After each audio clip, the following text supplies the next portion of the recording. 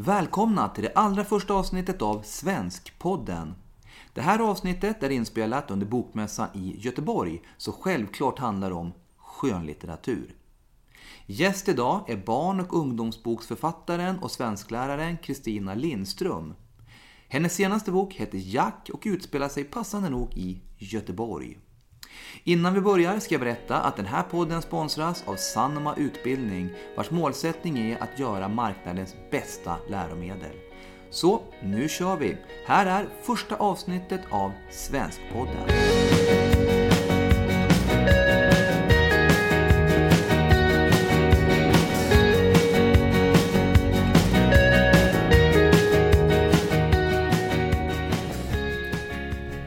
Hej Kristina Lindström och välkommen till Svenskpodden. Tack så mycket. Jag har ju redan presenterat dig som författare och svensklärare, men berätta gärna lite mer om dig själv.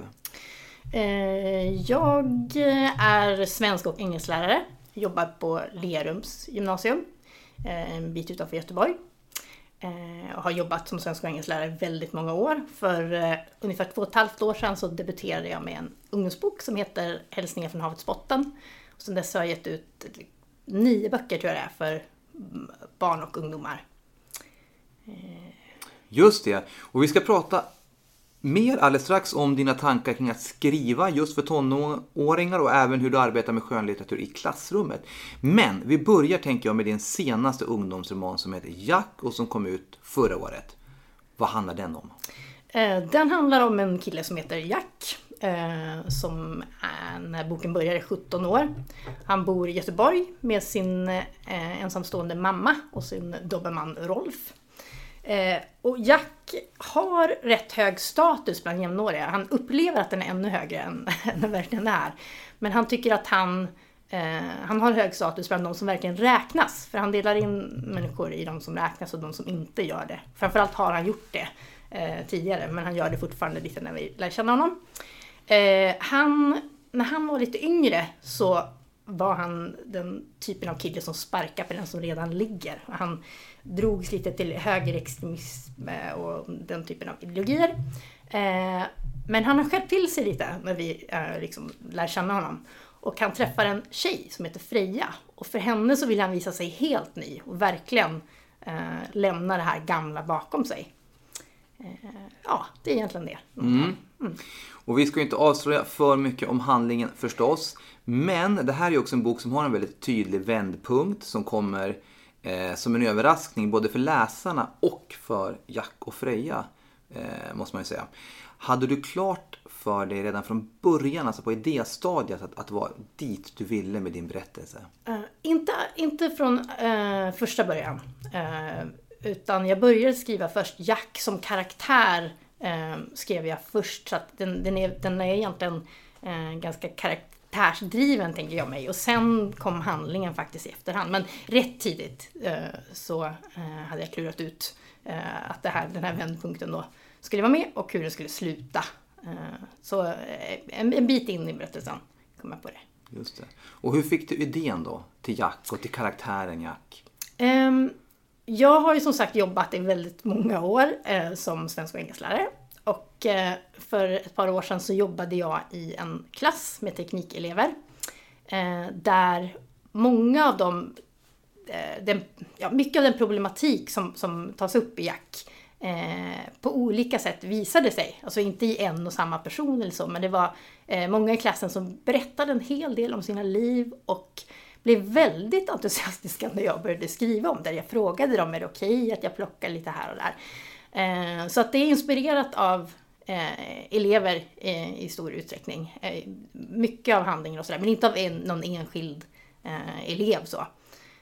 Men eleverna har också läst delar av manuset på idéstadiet och kommer med idéer när det gäller dialoger och detaljer som jag inte känner till från ungdomsvärlden sådär. Ja just det, för jag har ju läst intervjuer. Har du berättat just att dina elever hjälper dig i ditt skrivande?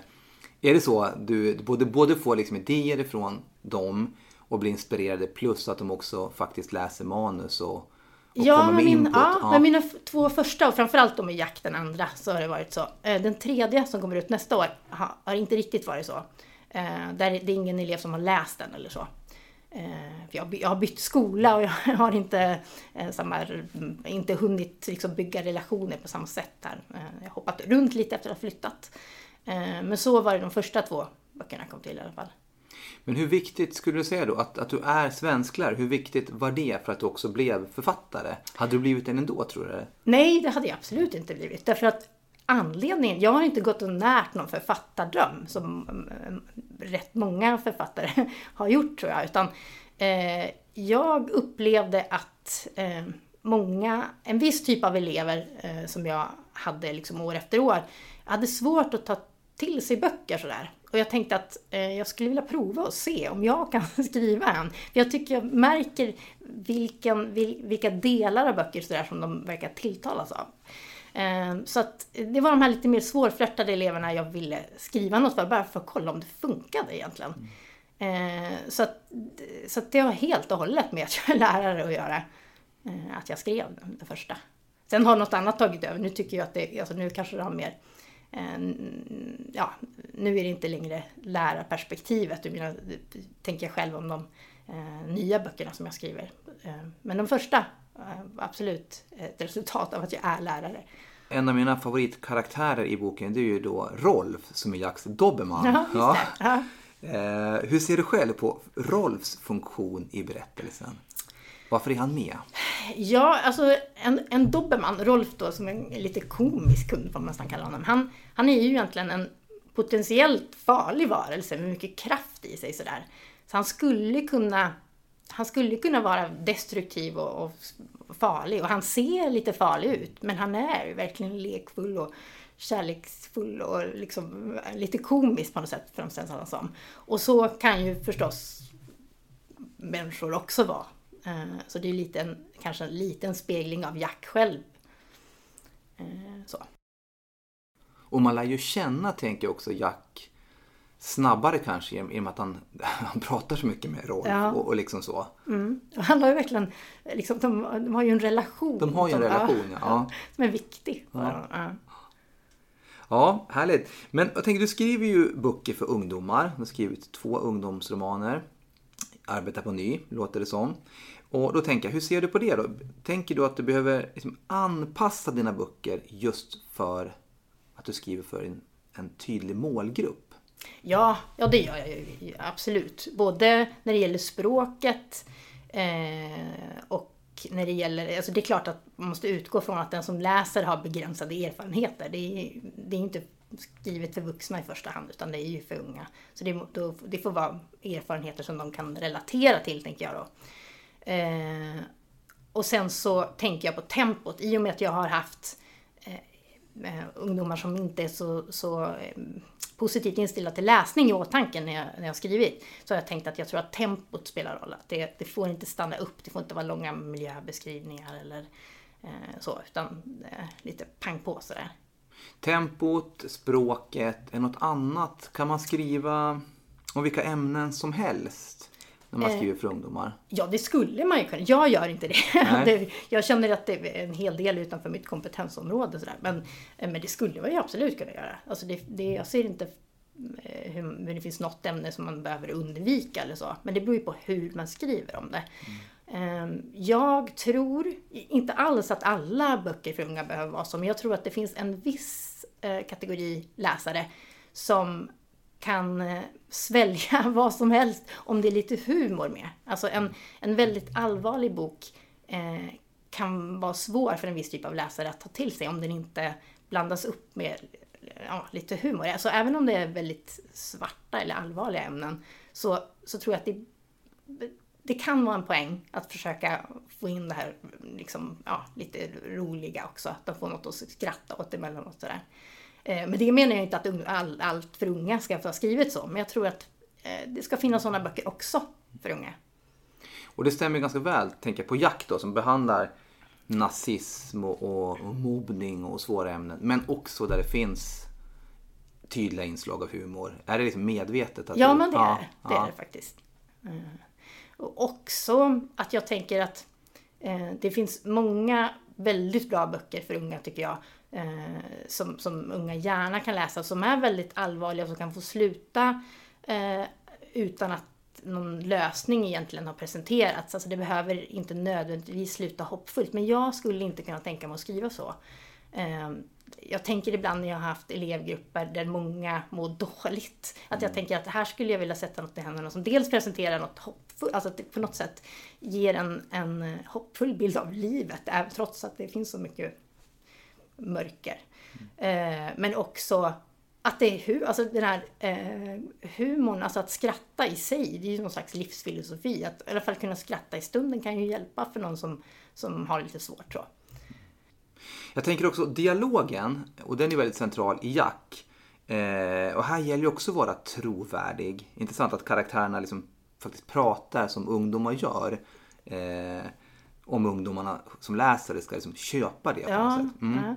Hur arbetade du med dialogen för att hitta liksom de rätta ordvalen och den rätta känslan? För det kan ju vara lite subtilt det där. Ja, dels så kopierar jag, alltså väldigt många uttryck och sådär är direkt taget från eleverna. Det är det absolut. Och då framförallt från korridorsnacken när man sitter och kanske sitter i kaféet med eleverna och sådär. Men sen så läste de som sagt dialogerna, eller de läste har läst delar av manusen, och ibland så talar de väldigt tydligt om för mig att det här funkar inte. Det här är ju helt värdelöst. Så här ska det stå istället. Så att där har de i allra högsta grad bidragit just till dialogerna. Har du något sådant exempel då? Just när jag skrivit om hockey. Jag har inget starkt intresse för hockey. Jag överdriver inte om jag uttrycker det så. Och det skrattar de högt åt. Jag försökte bara berätta lite om några detaljer från en hockeyträning eller någonting. Där var jag fel ute, förstod jag. Och det heter inte målpassning, det heter assist. Till exempel.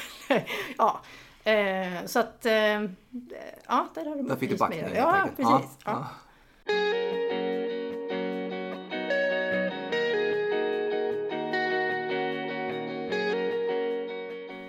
Ja, du jobbar ju också som svensklärare, som du har sagt. Vad läser du själv med dina elever den här höstterminen? Just nu, jag har faktiskt bara en svenskkurs, svenska 1 på gymnasiet då. Vi har precis börjat läsa När hundarna kommer av Jessica Schiffauer. Uttalar jag rätt nu, Jessica Schiffauer? Ja. Så vi har precis börjat med den. Tycker jag är en fantastiskt bra bok. Så det ska bli roligt. Kul, verkligen jättebra bok. Och när du jobbar med den då, eller vilken annan roman som helst egentligen, hur lägger du upp arbetet med skönlitteratur? Alltså hur läser du konkret när du läser en roman med dina elever? Hur går du tillväga? Det har förändrats lite över åren. När jag läste på lärarhögskolan så fick vi lära oss att det var väldigt viktigt att eleverna fick välja romaner själva. Att de fick välja helt enkelt utifrån intresse, eftersom en hel grupp knappast skulle vilja läsa samma bok om de fick chans att välja sådär. Så jag läste inte så mycket så många helklassromaner tidigare. Men för några år sedan så började jag göra det, och då kände jag att det blev sånt lyft i gruppen att innan man presenterar boken att kunna jobba med temat redan innan, så att de liksom är införstådda med vart vi är på väg lite grann. Och hur gör det då konkret? Något exempel? Ja, men nu när det gäller just När hundarna kommer, om vi ska ta den som exempel, så är det så att nu har ju författaren varit tydlig med att den inte bygger helt på mordet på John Ron, men på liknande händelser, det och andra liknande händelser. Så vi har läst om John Ron som blev mördad av nazister, precis som en kille i boken När hundarna kommer blir. Så vi har läst nyhetsartiklar om det. Det är inför läsningen, innan det började läsa. Ja, just det. Så att det redan finns ett litet intresse. Och vi har diskuterat det här med gott och ont, och går det att förutsäga vem som ska kunna utföra en ond handling och sådär. Sen är det ju så intressant när hundarna kommer, så upplever inte jag att det finns några färdiga svar, utan det är ju verkligen mycket som blir hängande på något sätt. Men det blir intressanta diskussioner runt det. Sen så tycker jag att i den också att det är så fantastiskt intressant kärleksrelation i den. Så där det grundar vi också innan när jag pratar lite grann om relationer och när man är mottaglig för någon annans bekräftelse och inte. Och hur mycket motståndskraft man kan ha för någon annans idéer, så där, beroende på hur stark man känner sig själv och lite sådär. Så att vi börjar redan där, och sen brukar jag nästan alltid läsa första delen av boken högt, så att alla är med sådär.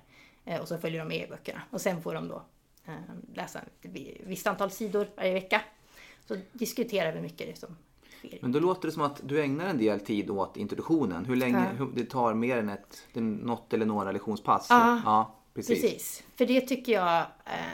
det har man tillbaka sen. Ja, men precis. Det lönar sig verkligen. Och få med sig alla från början. Och det brukar också väcka så stort intresse runt boken.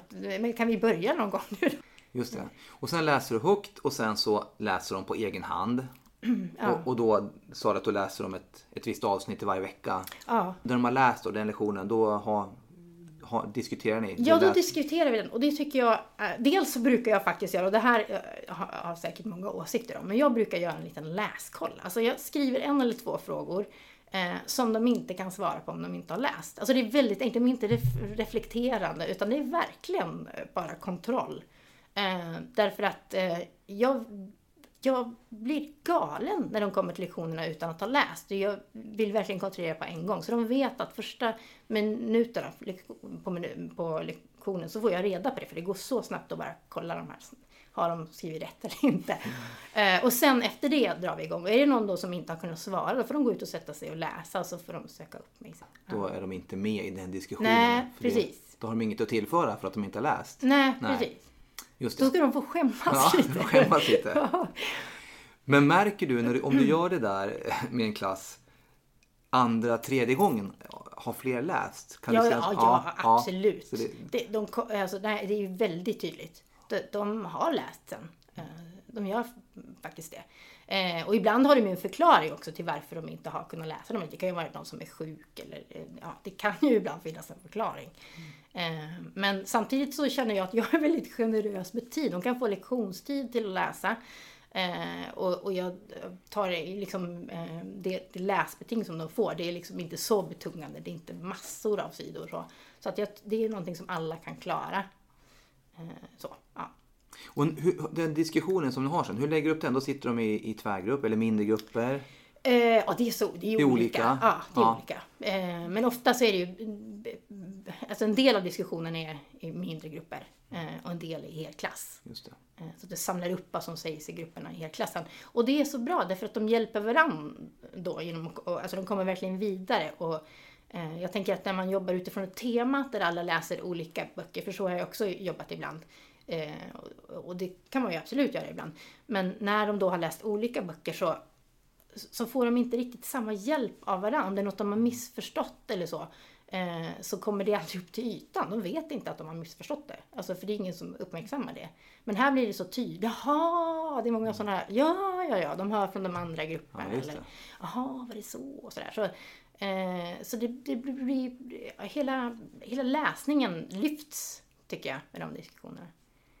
Och hur många romaner läser du på ett läsår, skulle du säga?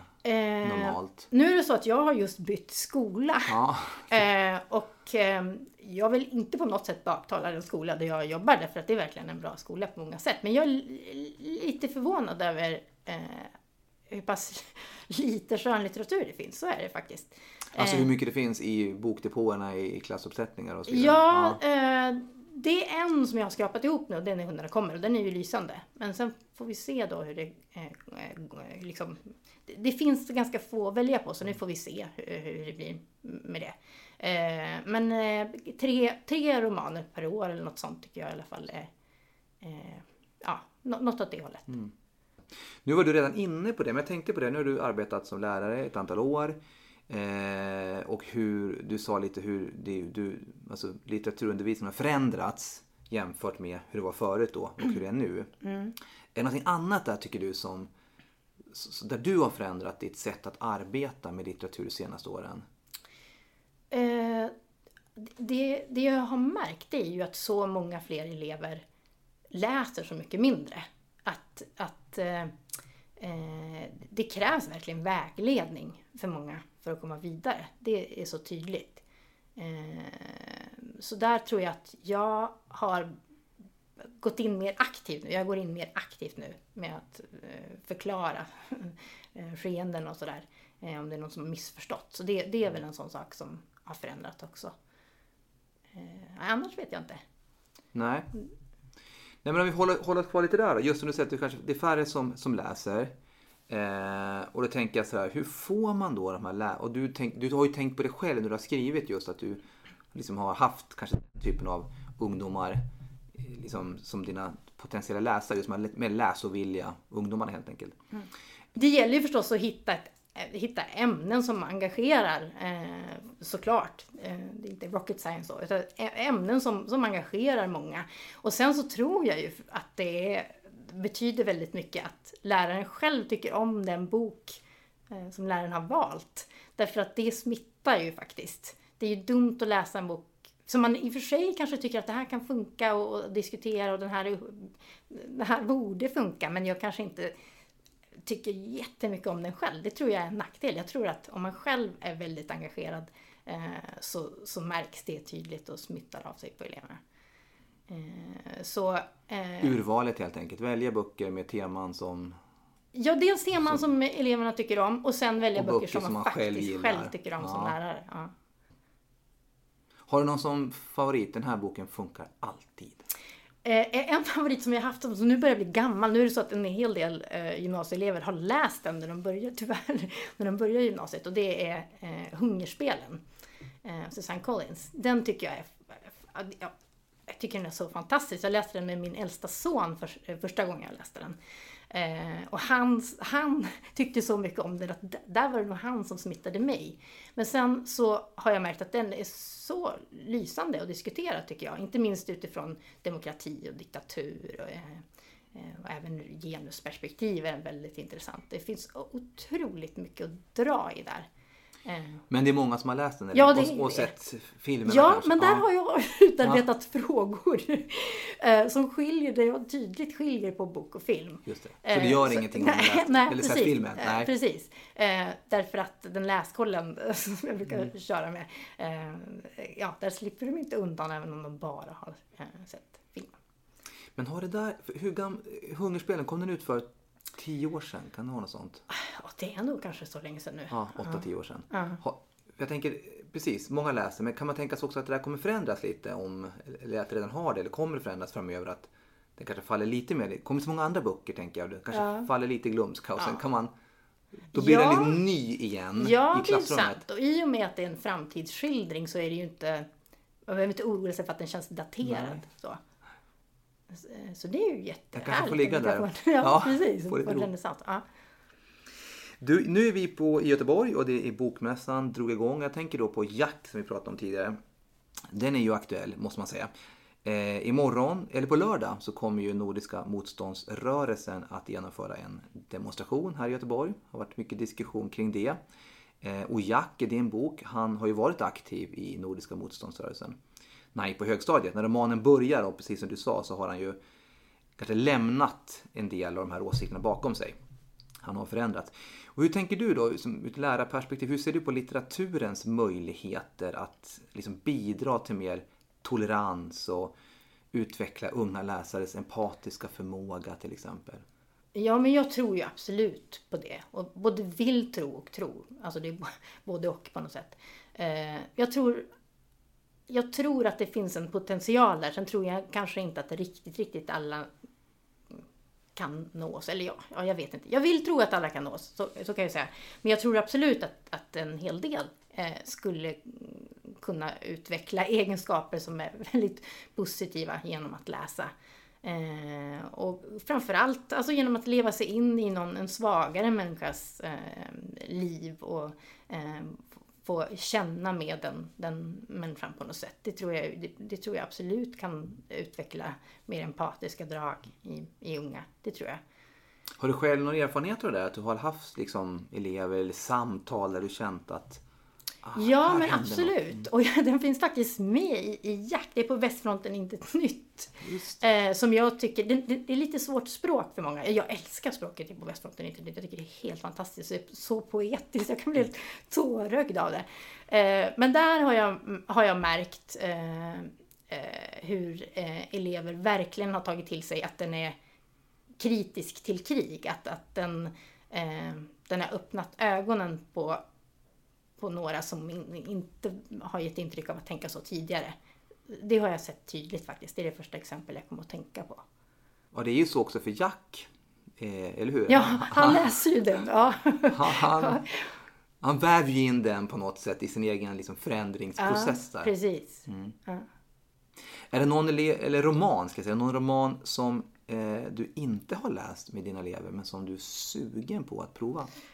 Ja, jag skulle vilja läsa Thug. Nu är jag lite osäker på om den kommer heta något annat på svenska. Men på engelska heter den Thug av Angie Thomas. Som handlar om en flicka som heter Star, 16 år. Som bor i ett fattigt område med hög kriminalitet. Hon är afroamerikan. Och går på en skola där många är vita. Så att hennes föräldrar har varit noga med att de vill att hon ska gå någonstans där det inte är mycket problem med kriminalitet eller droger eller sådär. Så att hon befinner sig verkligen i 2 världar hela tiden. Och tidigt i boken så skjuts hennes kompis helt utan anledning av en polis. Hon är med när det här sker. Så det här är ju som en Black Lives Matter berättelse kan man väl säga. Otroligt stark. Och, väldigt mycket att dra i där tror jag. När det gäller diskussionsämnen och sådär. Och med det boktipset så tackar jag Kristina Lindström och er som har lyssnat. Och vill ni ha fler spännande boktips från Kristina så gå gärna in på sannomutbildning.se/svenskpodden. Där rekommenderar hon 3 romaner som hon tycker fungerar utmärkt i klassrummet. Missa inte det.